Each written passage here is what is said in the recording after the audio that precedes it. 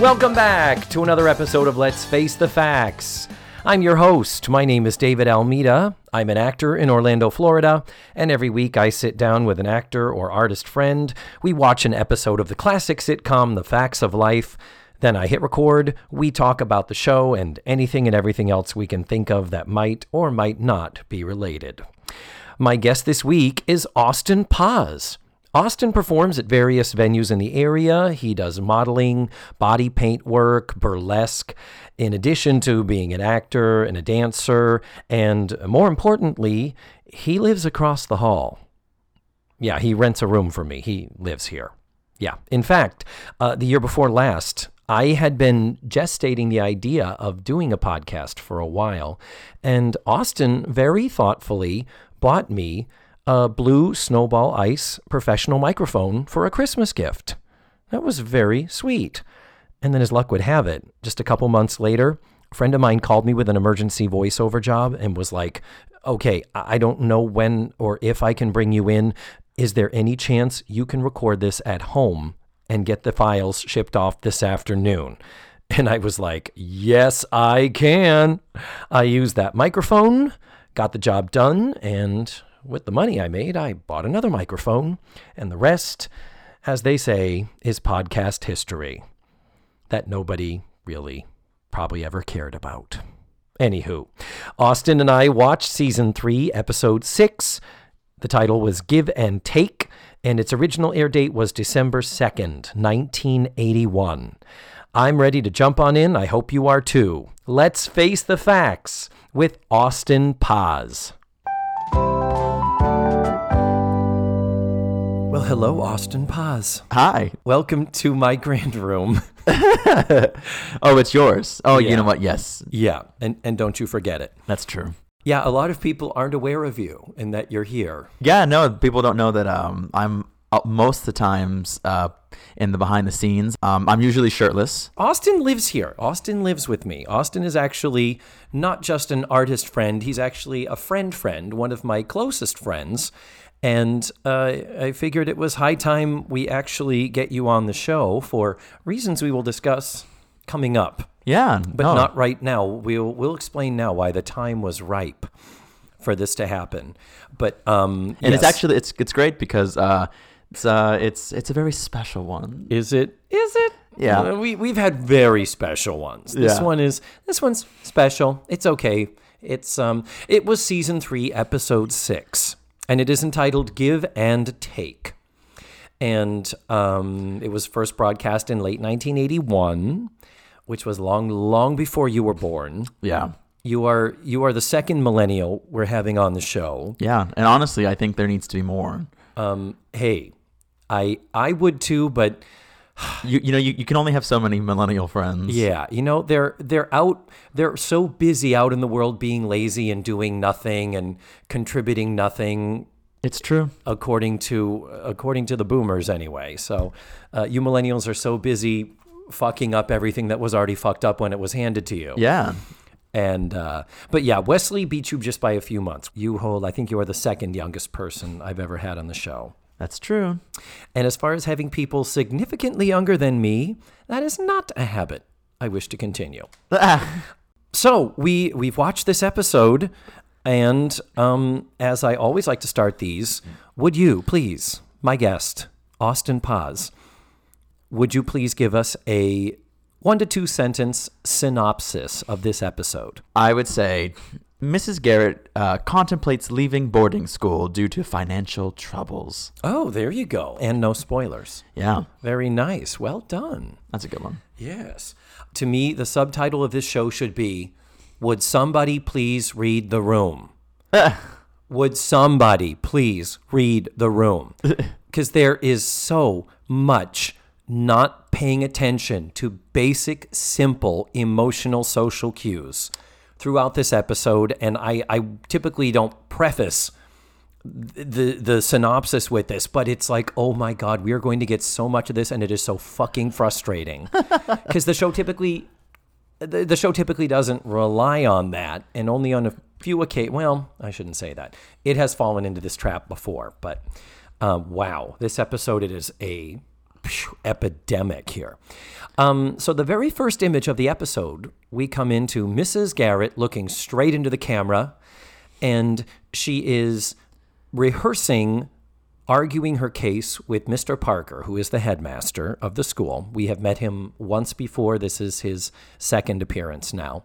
And so she's going into all the extracurricular things that she does for the school as far as extra luncheons and picnics. And we had heard, I'm trying to remember earlier when we were dealing with Mr. Parker, we've already established her relationship with Mr. Parker was her trying to convince him to allocate more money so they could upgrade their equipment in the kitchen. Mm. And that was in the previous time. That was the Tootie getting drunk episode. So we already, which I was around for. Did you watch that with us? I watched that one. Okay, because that's when yeah. I was in the kitchen most of the time eating all the smorgasbord that we had put out. Which I will have to say, I'm a guest on the show. Do I get dinner? Wow. I just thought it was a thing that you guests on the show get dinners, so I didn't get one. We were gonna go to dinner and maybe a movie, but I'm not so sure now. You don't ask for it. You wait till it is offered to you. That's true. It's called manners. So, but yeah, we do need to interject that Austin is often around when I'm recording this with my other guests. So he's been watching many of these episodes kind of by osmosis. But yeah, no, she's what is it? She's rehearsing. She's rehearsing. That's it. So she's clearly planning to. She stops herself at one point mid-sentence and says, "Ooh, that's good. I have to write that down. I have to remember it." So she's rehearsing, kind of planning out what she's going to say. Clearly, it's one of those meetings. And no sooner does she go to write something down, and in comes Blair. Blair is like, "Mrs. Garrett, there's a luncheon happening for the art club, and I have volunteered to do it, but I'm going to need your help."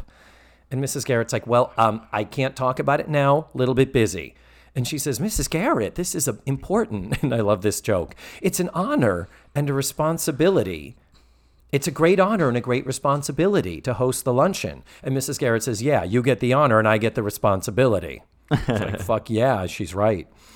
But trying to read the room here. Mrs. Garrett is saying, "I'm busy, I need to do something else." And Blair's like, "Well, I want to serve capons, and I want to do this, and I want to do that." And Mrs. Garrett's like, "Yeah, Blair, shut up. I'm about to leave because I have a meeting." In comes Joe. "Joe, hey, Mrs. Garrett, there's a tire sale and I need a new tire for my bike. So could you drive me to town so I could get that?" "Joe, I'm in the middle of something." Natalie comes in. "Mrs. Garrett, I have 2 different editorials I need to run in the paper, and I need you to tell me which one you think I should run." "I'm leaving right now, Natalie, to go to Mr. Parker." And then in comes Tootie. "Tootie, I have this piece of fabric. I don't even know what the fuck it is. It's a piece of fabric for home ec class, and I need you to help me pin it. It will just take a few minutes." And Mrs. Garrett says, "Find someone else to be your dummy." And all of this incredible, I need this, I need that. And Mrs. Garrett is like, she's not being subtle in saying, "I'm in the middle of something. I am leaving. I have a meeting."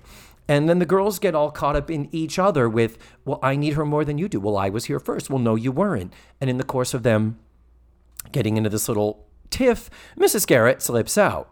And then they look up and they're like, "Well, wait a minute, where'd she go?" And then the punchline to the scene, Blair's like, "Whoa, that was downright rude." Now, have you ever done a Mrs. Garrett impression for me? No, I don't think you can let I it have. happen organically. Yeah, I'll do it a little bit later. When it happens. But this scene was giving me a lot of anxiety, though, just simply because I always feel for like mother characters, like in not in just like this TV show, but just other ones. Yeah. And or if you see a mom like on the side of not on the side of the street, but just around and out like and about. Yeah, and you see her kids like just like tugging at her and pulling at her, and while she's like doing something, yeah. I'm always like, "Oh, that poor mom. I motherhood is not for me." No. Yeah. No. I don't think I should be And you know why? responsible for any sort of children. Yeah, it's that millennial thing again. Yeah. Responsibility. Yeah, I don't know. Just pointing that out. So yes, so I think we can all empathize with Mrs. Garrett there, because the girls are clearly not paying any attention to Mrs. Garrett, and they're being very, very self-centered, and we do explicitly state that later. It's not like the TV show is doing this in a vacuum, but with that being the absolute intent of this scene, the sitcom writing really amped up the, hey, Mrs. Garrett, I need something. No, another person walks in the room. Hey, Mrs. Garrett, I need something. This building of energy, of it was executed really well. Momentum and all that. Yeah, it was. So then our next scene, we're in Mr. Parker's office. And Mr. Parker is played by the same actor we met before. I forget his name. It doesn't matter. I'm not sure I mentioned this before, but he's rocking some serious guy liner. Oh my gosh. Okay. It wasn't just me. I was like, what is with his eyes? And he kind of almost looks like the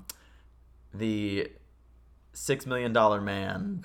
Like toys, like his hair's like that exact. Yeah, he's still, and it's 81, but he still has his 79. I was gonna say like that's very 70s. Like yeah, no, I see where you think he's got like a Lee Majors dad kind of a vibe, because he's not an unattractive man, but he's graying, and I think for the sake of graying, as your eyebrows get gray and stuff, we've talked about how the makeup in this show is also very orange.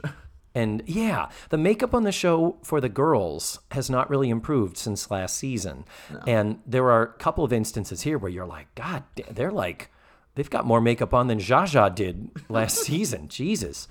And it's like, ooh, they really they're still doing that. And no one has noticed that you don't need to slap a drag level of makeup on a 14-year-old. Yeah. I guess it's a good thing that they all kind of look semi-attractive. Like that they're all, there's some uniformity to the kabuki nature of this, but with Mr. Parker, they've really put on the eyeliner heavily.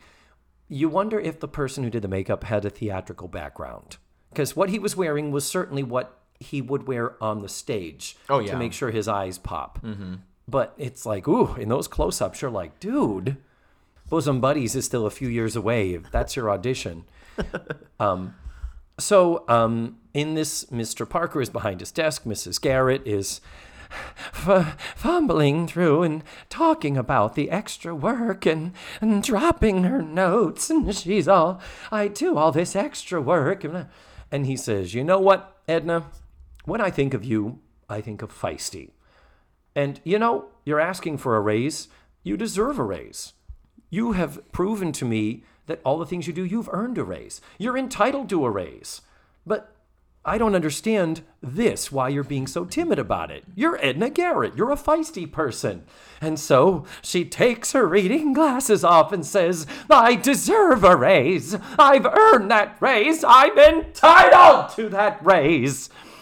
And he says, there she is. That's the feisty one. And she says, so you're going to give me the money? No. The budget's already set. The board of directors won't let me spend another penny. It's not going to happen. Too bad. And then she shows him a letter and the reason for her visit. That morning, just that very morning, she had gotten a letter saying that a company, unspecified, for whom she worked many, many years ago, went bankrupt. And this letter is informing her of such, and that with that, her pension fund now no longer exists. And she says, that was my nest egg. I was going to be an important part of my income when I retire.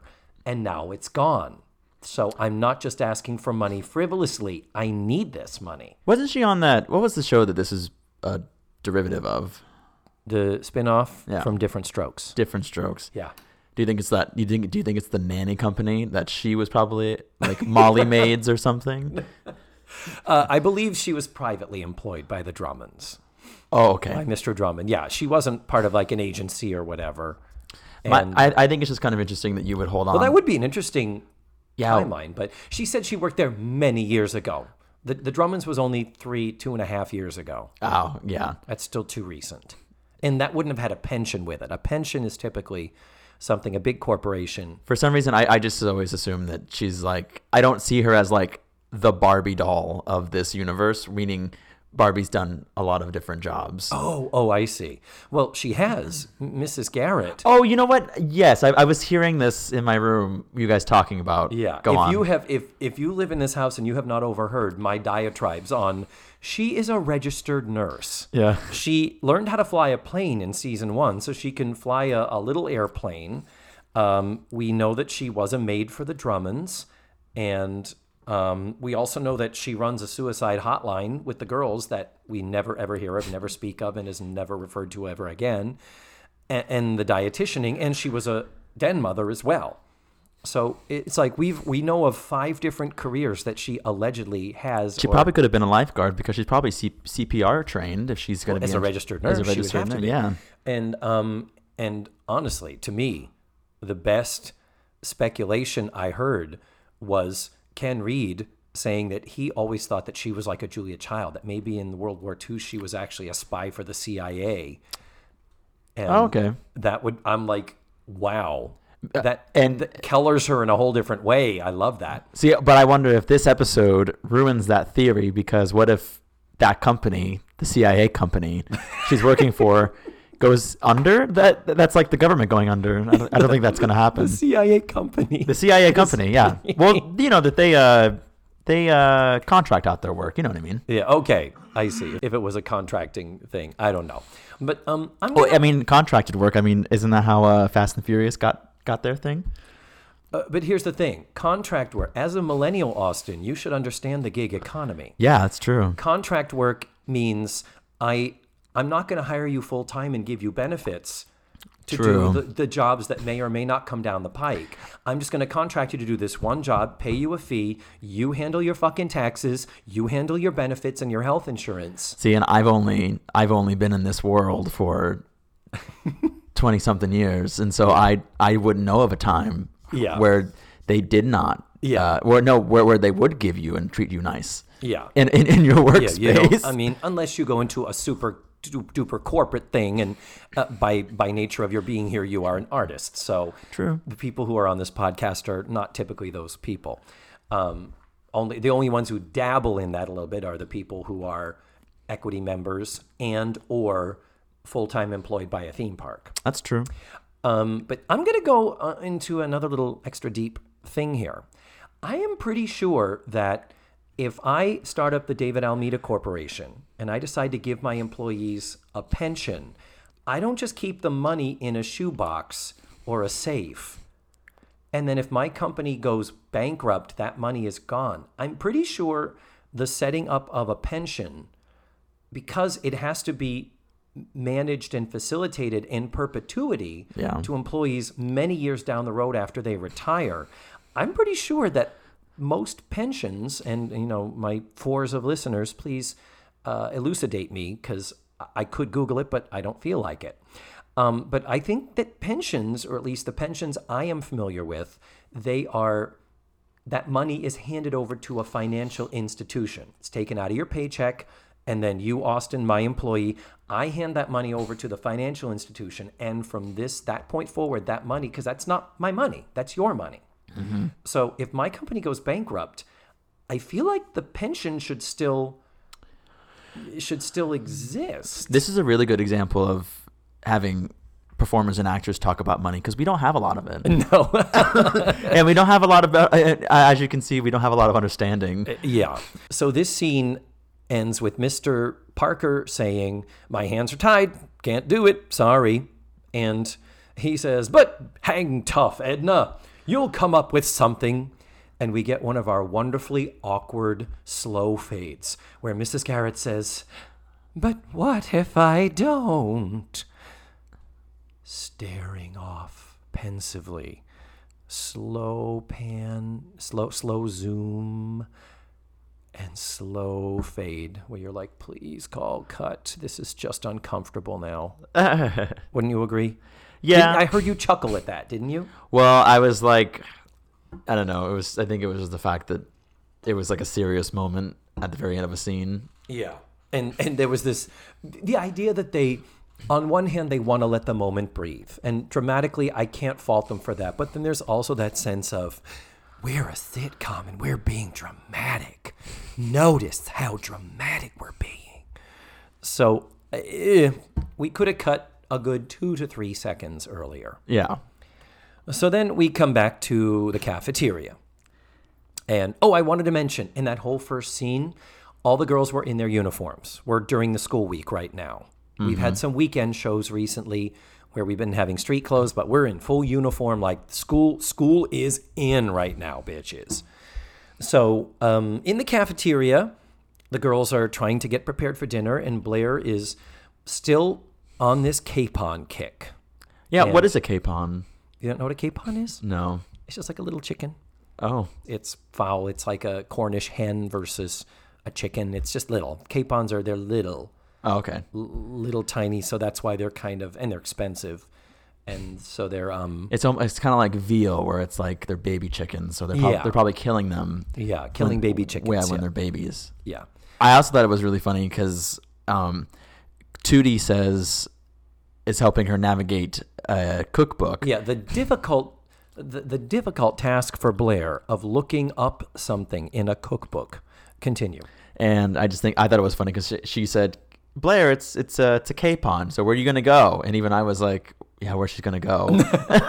Because she went, you go to poultry. Yeah, yes. And I was like, I guess it's a bird. And then... so you didn't even know that. Well, Blair knows that because she wants to serve, so she should know better. Yeah. And so...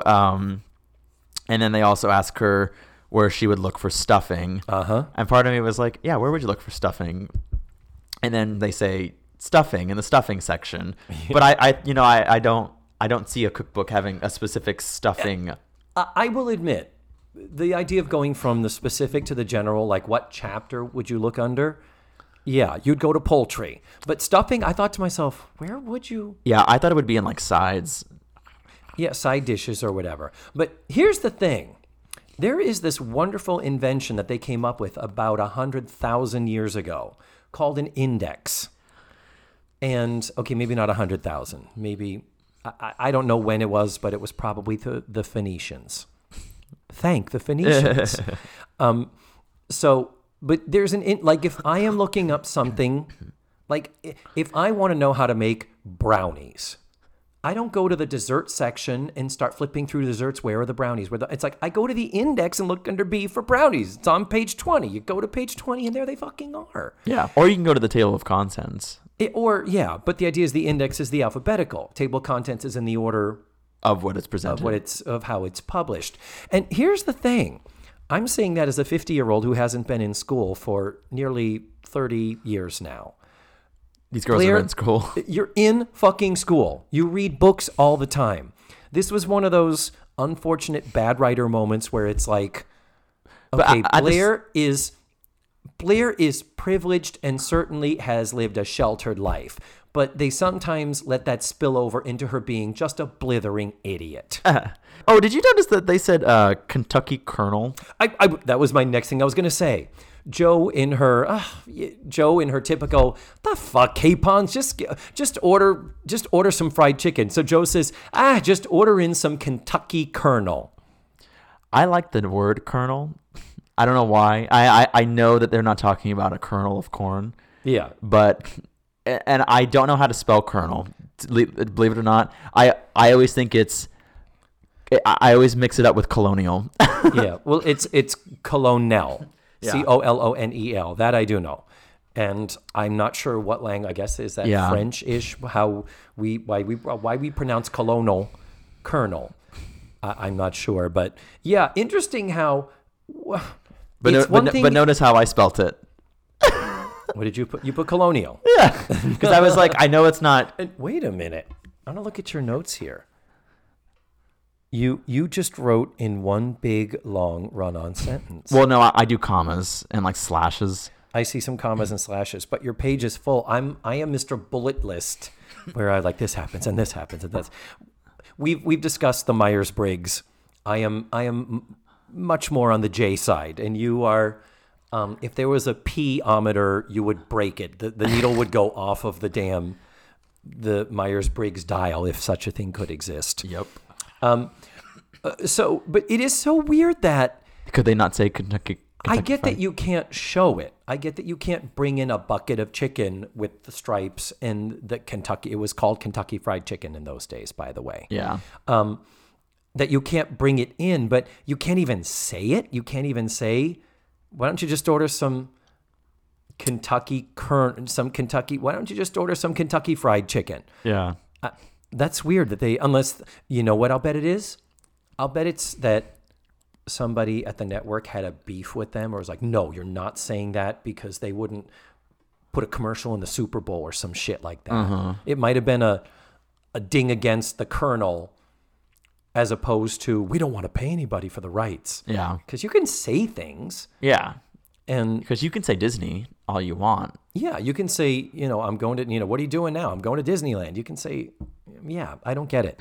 So the fact that Joe says Kentucky Colonel, very odd, very strange. And so Mrs. Garrett, before that. So in the course of the talking, Natalie says, are we in the kitchen? Yeah, they are in the kitchen. We start in the cafeteria and then we move into the kitchen. And then they're starting to run around and saying how they're making things, and there's a roast. And Natalie says, I think the roast is done. And they're like, why do you think the roast is done? She says, I think it smells done. And they say, how does it smell? And she goes, burnt. And they do nothing.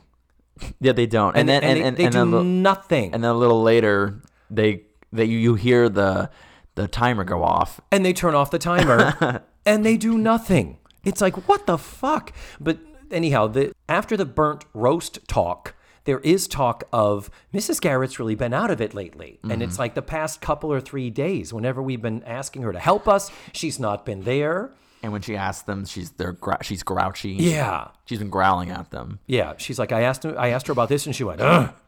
And it's like, that's... Some guttural sounds. Yeah, no. We've never heard her make that noise.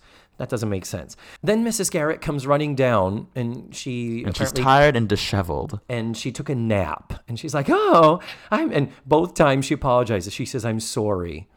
Oh, is she Canadian? And she was raised in Milwaukee. Oh. As in Charlotte Rae was raised in Milwaukee. And Mrs. Garrett grew up in Appleton, Wisconsin, which is just... more rural outside the city. Yeah. And she's, and then in the course of getting things, so she's like, Tootie, grab the applesauce. It's in the bottom of the fridge. And Tootie's like, I don't see it. And she's like, it's in the bottom of the, and she's like, I don't see it. And then she runs over and grabs it and slams it in the counter. It's like, can't you, and the implication is, can't you fucking do anything? Help me. So Blair and Joe continue arguing the capons, and then all of a sudden, Mrs. Garrett says, what makes her take the roast out of the oven? Well, because she's trying to put the biscuits that's right. I've got to put the biscuits in the oven. And she says, what? Oh, there's a big burnt thing in the oven. And well, why didn't you take it out? And why didn't the timer go? And well, she calls it a log. A log. And she's right. But it's like, people, when something is burning... You can smell it. And it wasn't just Natalie's smell. It would be one thing if Natalie went into the other room and looked at it and said, it looks like it might be getting a little overdone. Also, who are they cooking for with this huge log of meat? It's ginormous. Well, it's supposedly for the entire student body of Eastland Academy, which is somewhere between 20 and 20,000 teenage girls. We've narrowed it down to that. Yeah, we don't know. But, and there is talk at the beginning. Where is Mrs. Garrett? We're doing everything, and these girls are going to be here any minute. They're going to be so hungry. They're going to tear us apart. They're not going to be happy if dinner's not ready. They're all talking about this avalanche of hungry students that's going to be pouring into the cafeteria at any minute. But then Mrs. Garrett gets very upset over this roast, and goddamn right she should be. Number one, she should have smelt it herself. Number two... why didn't the girls take it out? She already said it does. There is no justification for how that does not make any sense in any angle or way you could look at it. Terrible writing. Do you think the roast would come out of her pocket or the school's budget? The school's. I mean, come on. Because I was like, that's a lot of meat. And that was. I mean, I don't know what the main course was going to. They were going to be having. I think they're going to be having frozen biscuits that night for dinner. Yeah. Biscuits and gravy. But that's not really addressed because Mrs. Garrett finally has a little bit of a meltdown. And this meltdown is precipitated by the girl saying, well, that Joe says that big log looks like the tire you could have helped me get, but the sale is over because you wouldn't drive me into town the other day. And Blair is all capons. And finally, somebody, I think it's Nellie, says, yeah, let's face it, Mrs. Garrett, you haven't been there. You've really been letting us down. Read the room. Girls, read the room. Mrs. Garrett has just woken up from a nap. She's clearly discombobulated. There's clearly something going on here. And even you four, whom she does call out and say, you are being so selfish and self-centered. Do you have any sentence that comes out of your mouth that doesn't have I in it? It's not about you. When you leave the room, the world keeps turning. Like, she lets them have it. And it's like, yes. Because how they're written this week, the girls are being horrible. Yeah. Terrible. And I feel like this is where I was chosen for this particular episode, because I too am a horrible person. And self-centered. Self-centered. That's what I was, not self-centered. That's the words I was. So we end the act of this with Mrs. Garrett's meltdown, and the last thing she says is, you think you're the only one that has problems? Well, other people have problems too, and I have problems, and you're going to have to learn to take care of yourselves because I can't do it anymore. I just can't. And she storms back up the stairs, and then shitty clap track. It's like, God damn. Was that dramatic, like, paragraph that she just got done saying deserved of a clap? Well, clearly no, because the audience didn't applaud. They dubbed that in later, and we know it because that is the canned clap track that we've heard a kabillion times before. They open up a can of clap track of whoop clap on them. Whoop, yeah. So that's where the act ends, and then so now we're into commercial, and the commercial is always the getting to know you section. So Austin, I know you fairly well, and I know a lot about you. To introduce you to the world at large, let's do this. Picture it. Winter Garden, Florida, 2013. Rehearsals start for a little show called Dirty Rotten Scoundrels at the Garden Theater. That was where I and my friend Wesley, whom I had met previously the year before in Sunday in the Park with George, were playing Lawrence and Freddie in the show. And among the very talented Coreans, one young little dancer boy named Austin. You were but an ovum back then. Yeah. Yep. You were in the chorus. That's how we met. You were one of the dancers in the show, and that was actually my first outside of college community show. Oh. So let us turn back the clock very, very little, these mere 26 years. Austin Paz, where were you born? So I was born in Fort Walton Beach, Florida. Mm-hmm. My mom was in the Air Force. And Fort Walton Beach is in what area of the state, to help people? Fort Walton Beach is up in the Panhandle near Pensacola, a little bit in the middle of Pensacola and Tallahassee. Uh-huh. But I was born on an Air Force base. At least that's what I remember. And on the day you were born, that's all you remember? And clearly you weren't paying attention. Yeah. And apparently we were there for about a year.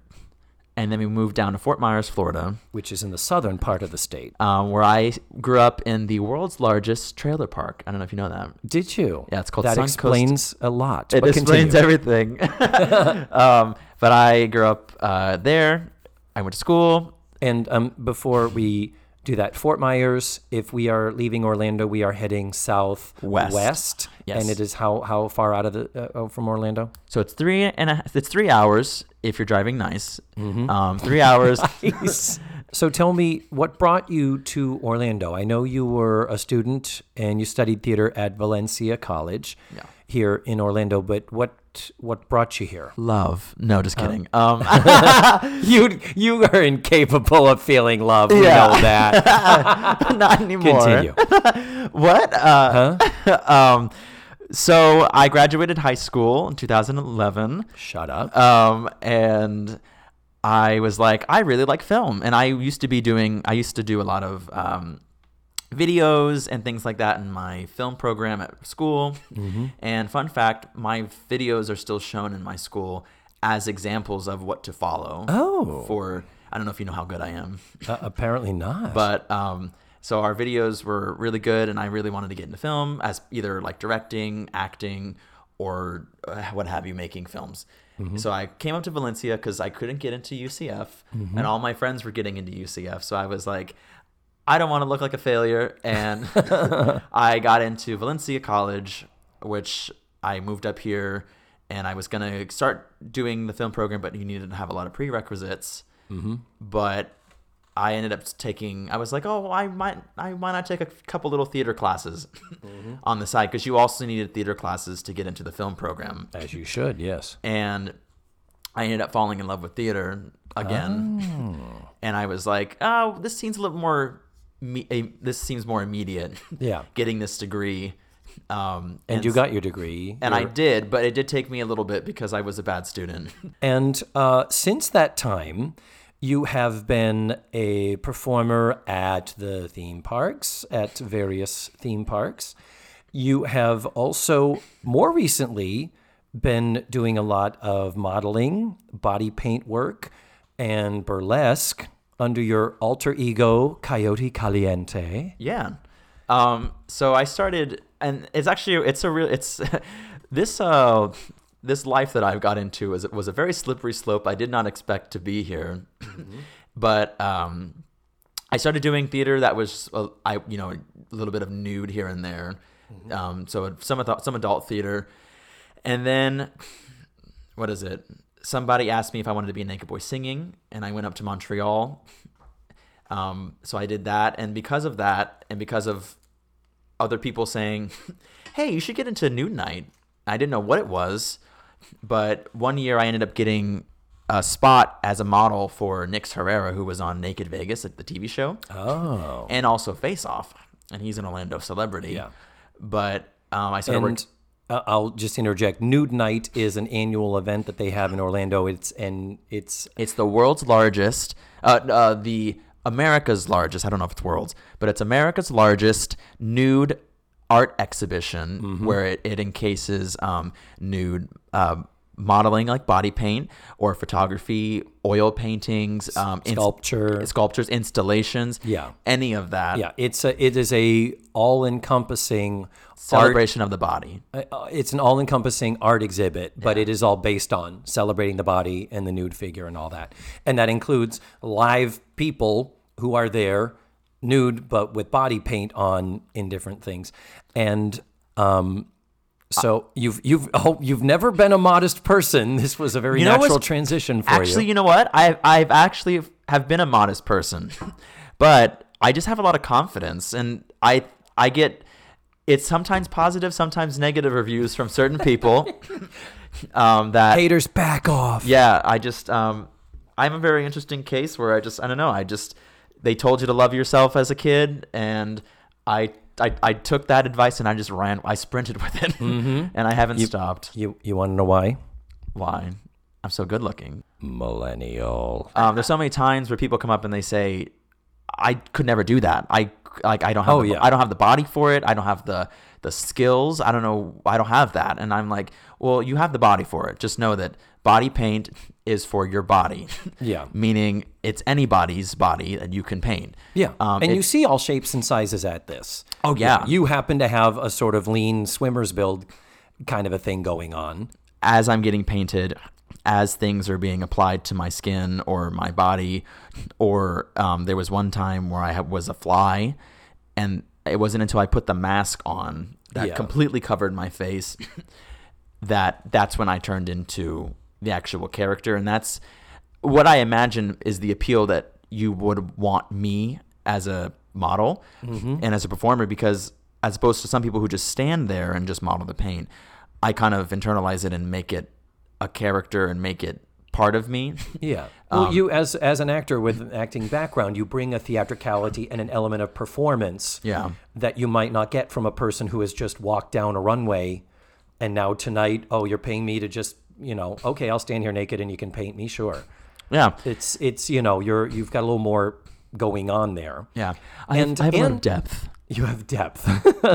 And the other thing I was going to say is there's also a collaborative component to this, because you work with these body paint artists, and when they collaborate on what would look best on ideas, you bring ideas to, is it your main collaborator is Amanda Johnson of Chevy Johnson Art, I believe? Yes. And I will post a link to some of her stuff.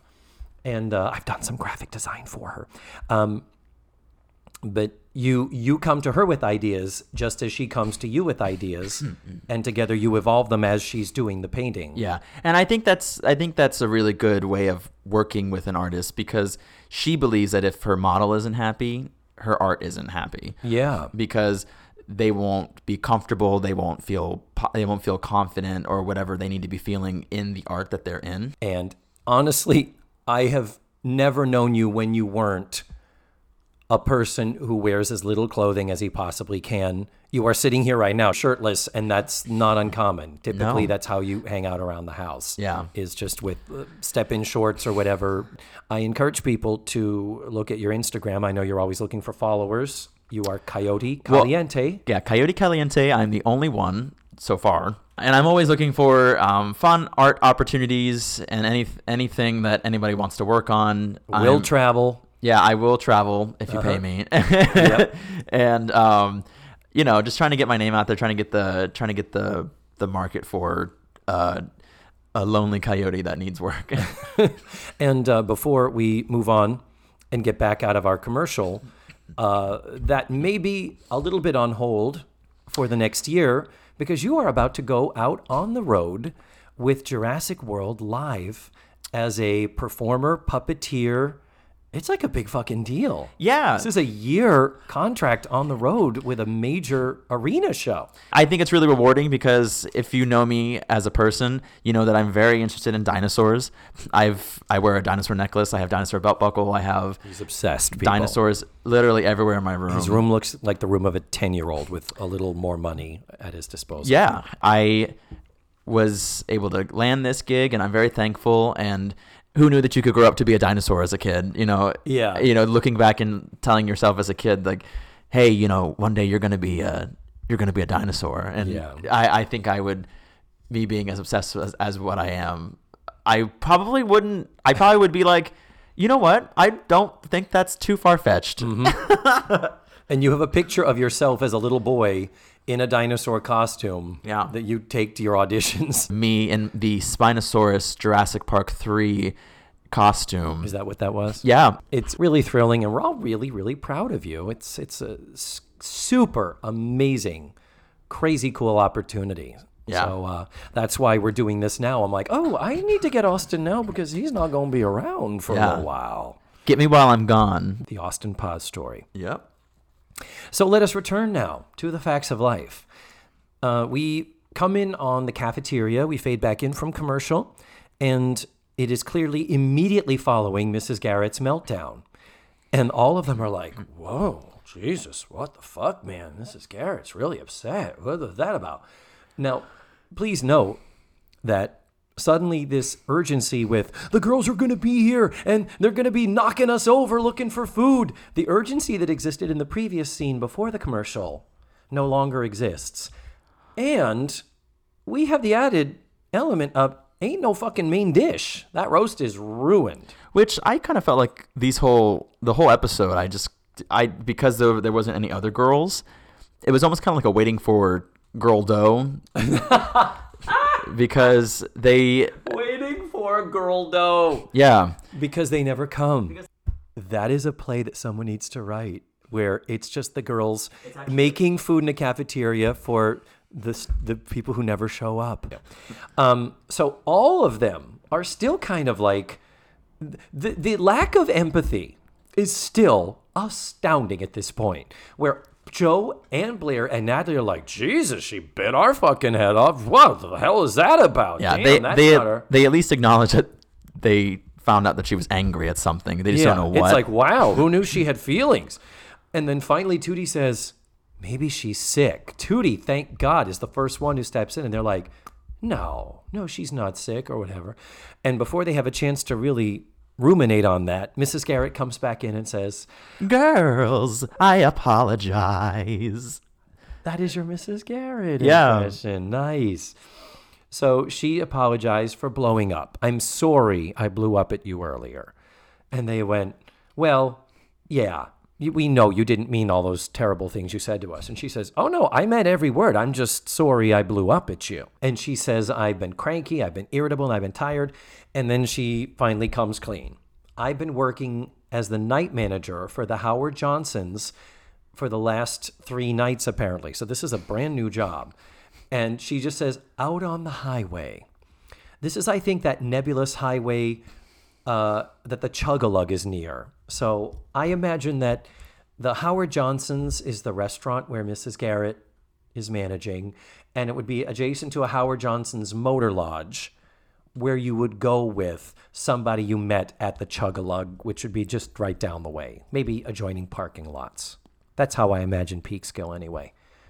Well, I can dream. So she comes clean and says, that's it. I've been working 2 jobs, and that's why I'm shirking my responsibilities, and that's why I've been tired. And the girls are like, oh, well, you know, hopefully you'll get your situation fixed, and you'll be able to give up that job. And she says, or this one. And there is a talking of, I can't keep it up, she says. So, and that she's taxing herself. She's taxing herself too much. Yeah.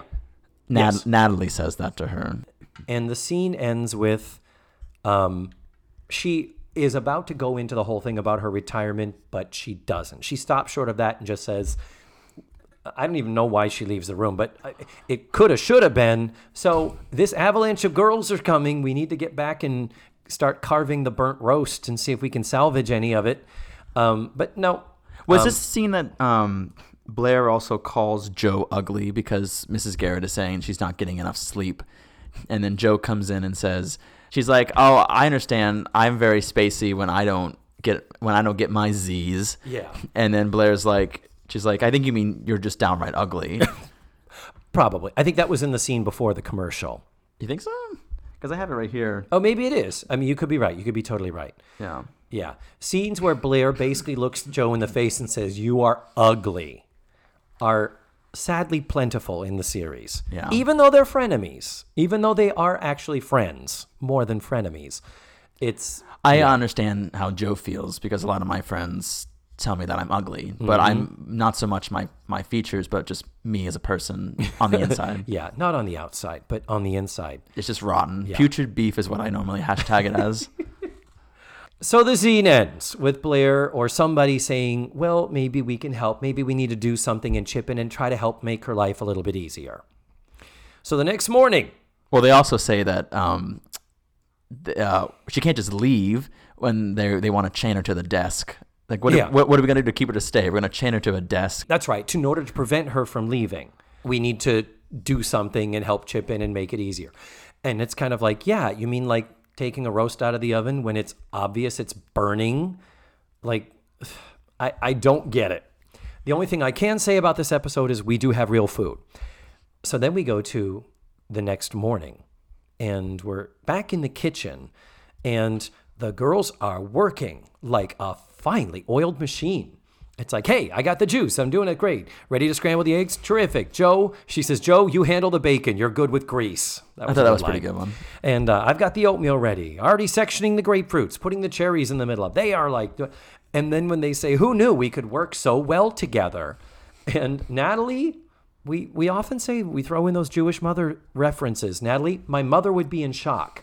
That's all she says. There's no other reference. And I'm not really sure where that comes from. The thing is, they're like, yeah, but this is hard work. At the same time, Joe is like, yeah, it's great we're working together and getting along so well. How long are we going to have to keep this shit up? So Joe is they're all clearly, okay, this is really great, but this is an awful lot of extra effort on our part, and we hope this is not a permanent solution. So then You also giggled at the part where Blair said that she was stirring the oatmeal so hard that she's already lost 2 fingernails in the oatmeal. In the oatmeal. I giggled at that, but I guess because it's gross.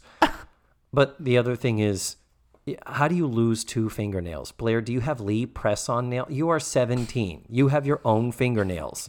If your fingernails are falling out, unless you're Jeff Goldblum in The Fly or a leper, it's like losing... I lost it's one thing to say I broke a nail, but to lose a fingernail... That was a pretty good reference. Goldblum in The Fly. You're welcome, nerds. So then Mrs. Garrett comes down again. Oh, I overslept again. And oh, wait, I need to get the bacon started. Already taken care of. Well, I better put the oatmeal on. Nope, we got it. Well, what about the grapefruit? And Natalie's like, got him done, got him sectioned, cherries in the middle, just like you like them. And Mrs. Garrett looks around at the girls and is like, you got it all taken care of. You did everything. And she bursts into tears and goes out into the cafeteria, into the dining room. And the girls are like, well, what the fuck now? So the girls, once again, are kind of shitty to Mrs. Garrett, where she's crying and they're like, oh, don't cry, Mrs. Garrett. We know we're fabulous. We know we helped you out. We know you're happy because we took care of everything. And she's crying and she says, no, I'm not crying because that. I'm crying because I need to leave. And no sooner does she say that, Mr. Parker walks in. Mrs. Garrett, what is this? And it's a colorful piece of paper. And she says, it's a kiddie menu from the Howard Johnsons. He's like, I'm not asking, what is this that's written on it? She says, it's my resignation letter. And he says to her, but Mrs. Garrett, you can't quit. Think of all the alumni dinners that you do, all the class picnics. And then the girls join in, shittily, I will add, with, yeah, Mrs. Garrett, you can't leave because we worked really hard to make this one meal easier for you. Blair is like, I didn't set my hair. And Joe is like, I let Blair tell me what to do. Natalie's like, I sectioned grapefruits. And Mrs. Garrett commendably says, girls, we are right back to square one. And she's right. She's like, you wanted to say, this late in the episode, are you still being this shitty to me? And she says, finally, she's going to have to quit because she can't keep up working 2 jobs, and the other job is going to be paying her $400 more a month to work there as opposed to at this other job. And that's a lot of money. I was like, that's like, and nowadays, if you had a job that paid you $400 more a month, and Howard Johnson's is like a restaurant. It's a restaurant. And I don't know what restaurant you're working at that you're making. It's like a Denny's or a. And it was really funny during this particular part where she starts talking about the money difference. Yeah. Was when I started, because of this whole episode before this, I was like, I don't know what I'm going to talk about. Like, there really isn't anything too interesting to talk about for me. And then it wasn't until the very end at this point where I was like, oh, talk about money. I'm pulling it up on my phone right here about translating the money. $400 in 1981 translates to $1,124.52. That's a lot of money right now per month. So divide that by 12 months? 40 hours a week divided by 4 weeks. That is the equivalent of nowadays of me saying, Austin, I'm going to give you a job that pays $7 an hour more. That's a lot of money to manage. I mean, I guess managing a restaurant, maybe she is paid very little. And in my opinion, I would imagine working with children in this capacity where your life is taking care of them. I would imagine you get paid way more money than being a manager at a restaurant. Well, at a private school, they'd be able to budget for someone quality and make sure there's, that they are an official nutritionist, as she allegedly is. But the only thing is, she does have room and board. You assume she eats the food at the school, and she lives there. So part of what she makes covers her rent, unless I don't imagine she pays or that's taken out of her salary. But that is something one takes into consideration when one is considering a job change, what the benefits are. But yeah, so she starts saying that it pays her more money a month and that she's going to have to leave this job. Mm-hmm. And then the girl's Blair says, well, she explains that she had a nest egg and it's not there anymore. And when she gets older, yes, she's going to need to fall back on something. Otherwise, she dramatically says that she's going to be living on a park bench. Mm-hmm. Or eating dog food. Blair tries to temporarily solve the problem and say, oh, I've got a place. And basically it's like servants' quarters, a place where we have some people who work for us who live. I can put you up type of thing. And Mrs. Garrett says smartly, no, I am not going to live. I've always been independent my whole life and I'm not going to live off of anyone. She takes the apron off. I think Tootie hugs her and says, Mrs. Garrett, I don't want you to eat dog food. So the girls are like, you know what? That is a lot of money. And we can't fight with that. That's the thing. So it's like, come on, Mrs. G, we're going to help you. I'll help you. I'll go get the paper. We're going to go look for apartments. So the deus ex machina of this episode, the big solving of the problem, we're minutes away from the end of this episode here. Mr. Parker says, Mrs. Garrett, you cannot leave and you are not going to leave.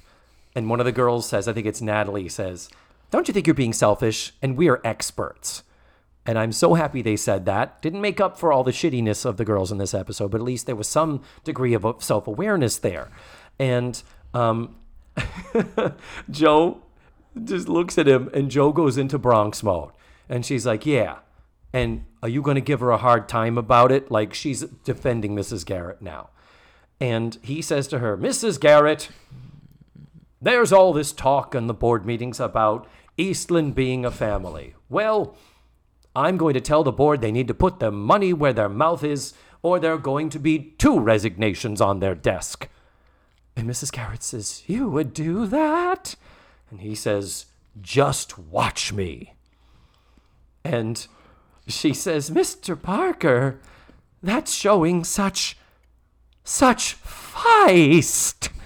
And it's a callback to when he said he considers her to be so feisty. Well, he didn't say feisty. He actually said, okay, if you're going to ask for this, show me some feist. That's right. Show me some feist. And so she says in return, that really shows feist. You're right. And he says, well, maybe it's contagious. He says, well, if you excuse me, I've got a few phone calls I need to make. And as he leaves, the final line of the episode is Joe says, oh, and if you have any trouble convincing them, I know a couple of people who could maybe help you out, for a fee.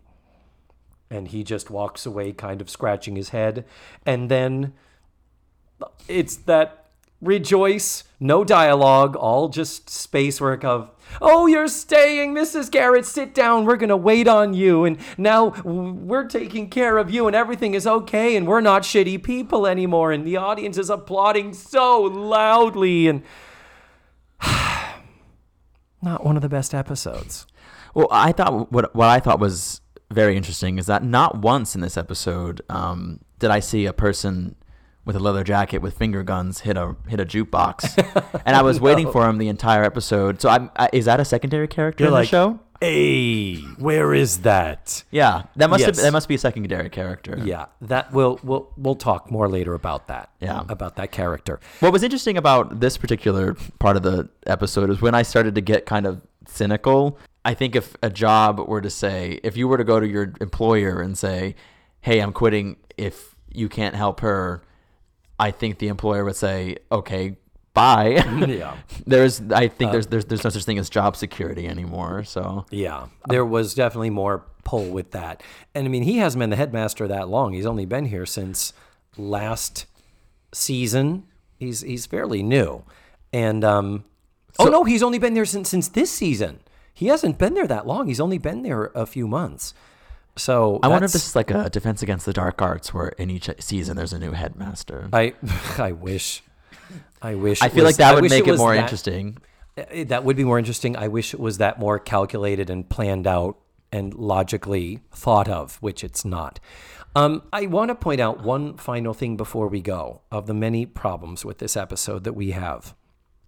Mrs. Garrett says explicitly, I've been independent my whole life and I'm not going to live off of anyone. And she talks about living on a park bench or eating dog food. It's like, you have 2 sons. I didn't know that. We have one son that we know she at one point was supporting him. She at one point was able to write him a check every single month and help support him. And she had just recently stopped that kind of a tough love situation at the end of last season, where she was like, you know what? I can't. I need you to be self-sufficient. And I've been being a bad mother by supporting you. So we know that she had this recent extra influx of cash from the money she's not sending Alex anymore. We have only talked about there being multiple sons, so we have not yet met the second son. We will not meet him for another 1.5 years. And that son is Raymond. Raymond, at the beginning of season 5. And everybody loves him. Nice. Raymond buys the building into which she moves and operates Edna's Edibles. The idea of your retirement not being secure, not that any parent would want to do it, but the idea is, wouldn't you at least, well, no, in those days, they didn't involve their kids. Parents didn't share this shit with their kids. But the idea is, there was a time as people aged, they moved in with their kids and their kids took care of them. And I feel like that's also a very ethnic thing as well. Yeah. Very Italian American, Latin American. Yeah, not so much a white people from Wisconsin thing. Yeah. But the fact is, it does exist. And at some point, a conversation needs to have happened between her and her son saying, this is happening and now my retirement isn't as secure. Clearly, Alex is not anybody she could depend on, but we haven't really fleshed out who Raymond is yet. But we will learn down the road, girl, what are you so worried about? I think what this episode was trying to do that it failed miserably at is the quote-unquote issue. The issue is, who cares for our elderly? Presumably, she would have Social Security coming to her when she retires. Right now, she's 55 years old. So her retirement is still 10 years away. She still has 10 years in the workforce, health permitting, before she would start drawing her Social Security. Back in those days, it was more. She probably would have had a more livable income from Social Security. That's getting lesser and lesser as we all get older.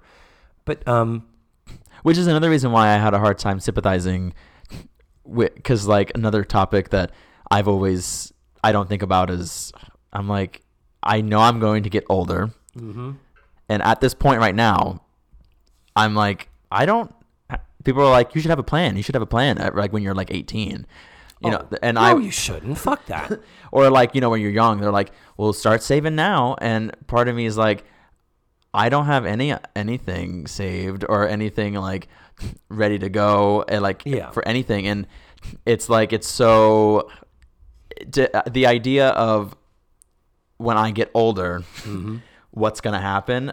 I don't think with my generation, it's going to be pretty good for the elderly. No. Because we're literally just going to be like, well, I guess I'll just die. Like I'm going to work until I die. You're going to be the ones moving in with your kids or your parents. Maybe that'll become a new thing as far as multi-generational households might be back on the rise due to financial reasons. Mm-hmm. That could be a thing. But this show, if that's what it was trying to touch on, was how do the elderly take care of themselves type of a thing. How does someone with retirement sooner as opposed to later down the pike, and the money worries of the elderly. Oof, this is not really a great episode. And the fact that meeting with Mr. Parker was literally the same day she got the letter. She says, I got this letter this morning. It's like, that was very fresh. If you think you're in a crisis, and Mrs. Garrett's pretty new age. She's pretty open and communicative. That's the nature of her character. I believe she would have called her kids and said, okay, I'm in a situation, and just FYI, I'm probably going to be looking for another job and seeing if I can make some more money because my retirement is less secure now. Oh, okay, great, Mom. Well, let me know if you need any help. Bye. Yeah, they made her seem very emotionally driven as opposed to practical, which you would think, being her, she's a practical woman. You would think there would have been some level of practicality. And I mean, you could say asking for a raise, that's a good place to start. Where you are. Do you need more money? Go to your own boss. Ask and see if there's a raise, if there's any way, or if you can work harder or put in more hours or something. That's certainly, Susie Orman would tell you to do that. And Susie Orman would also tell you, yes, in your 20s, start saving, because the longer you accumulate your interest and reinvest dividends from investments and things like that, if you start in your 20s, it will take you so much farther than if you start when you're 40. I think it's really funny when, like, people older than you ask me what it's like, and them saying, well, you don't have anything saved? You're not saving? What are you doing? And it's just like, I have like 7 jobs. What do you mean? I'm just trying to get by. What are you talking about? It's hard. And here's the thing. Every generation has young people who don't provide for the future. That's existed since the beginning. We were not always that. It's just that right now, due to the economy that was handed to you guys who are now in your 20s and coming up, not just the economy, but because there is no oversight and no accountability for that, corporations, in even the big companies where once you could get a job, work your life there, and then have a retirement pension and stocks and your Social Security waiting for you when you retire, nowadays, among other things, over time, costs of living have gone up and salaries have not matched it at all. So anyone who thinks that a 26-year-old who has no life savings is an oddity, they are so... We're out there. Yeah. And there's a lot more of you than ever before by no fault of your own. It's by a fault of your circumstance. Mm-hmm. And but don't pity us. So Austin, this has been fun. We finally got to do this. Yay! And thank you for coming over. It was really nice having you here. Yeah. I just haven't been in the area. You know your way. You know how to get home. Can I? Yes. You got the map app on your phone there. Well, Austin, I hope this is not the last time you're on the show, but you are going to be journeying away for a while. So whenever you are back, it may be a little farther down the road. But thank you so much for doing this. And I encourage everyone to go to your Facebook or your Instagram, look for Coyote Caliente, and you can see all of your body paint and other adventures, performance art, etc. Yeah. Involved with you. So thank you and goodbye. Goodbye. Get out. You have to leave now. Okay. Go. And there you have it. That was Austin Paz, my roommate, my friend, my child, my parent, my teacher, my pupil, my sister, my mother. My goodness, what the fuck am I doing? Okay, shut up. We talked about Austin's performance art and the body paint modeling, the acting, dancing, etc. We didn't even touch on the fact that one of his additional jobs is he's an educator at the Orlando Science Center, shaping the minds of the future. Be afraid.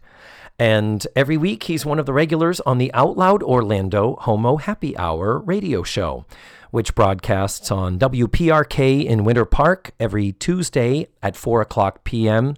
You can still catch him on the show before he's gone, and that is found at OutloudOrlandoLive.com, and I'll post the links in the show notes and on the website. Next week, I'm going to be watching Season 3, Episode 7, Sweet Sorrow. And my special guest is going to be actor, director, producer, writer Bob Brandenburg. Thank you so much for listening to this week's show. And remember, the facts of life are all about you.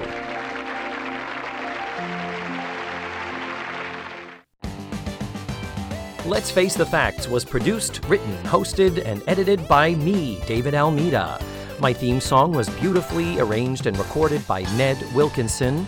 Our website is facethefactspod.com. You have to drop the lets. and that's where you can find extra pictures, video, and audio extras from the digital cutting room floor.